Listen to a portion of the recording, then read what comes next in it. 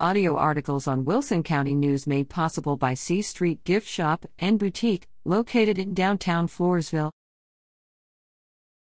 Get in the game and Wilson County News. Share your sports news and photos to celebrate your favorite team. Wilson County News loves to share photos and coverage from readers and community members. Send your sports contributions to woodsports@wcnonline.com for possible publication. Please include the team name and players' names, date of game, and your contact information, in case we need more information.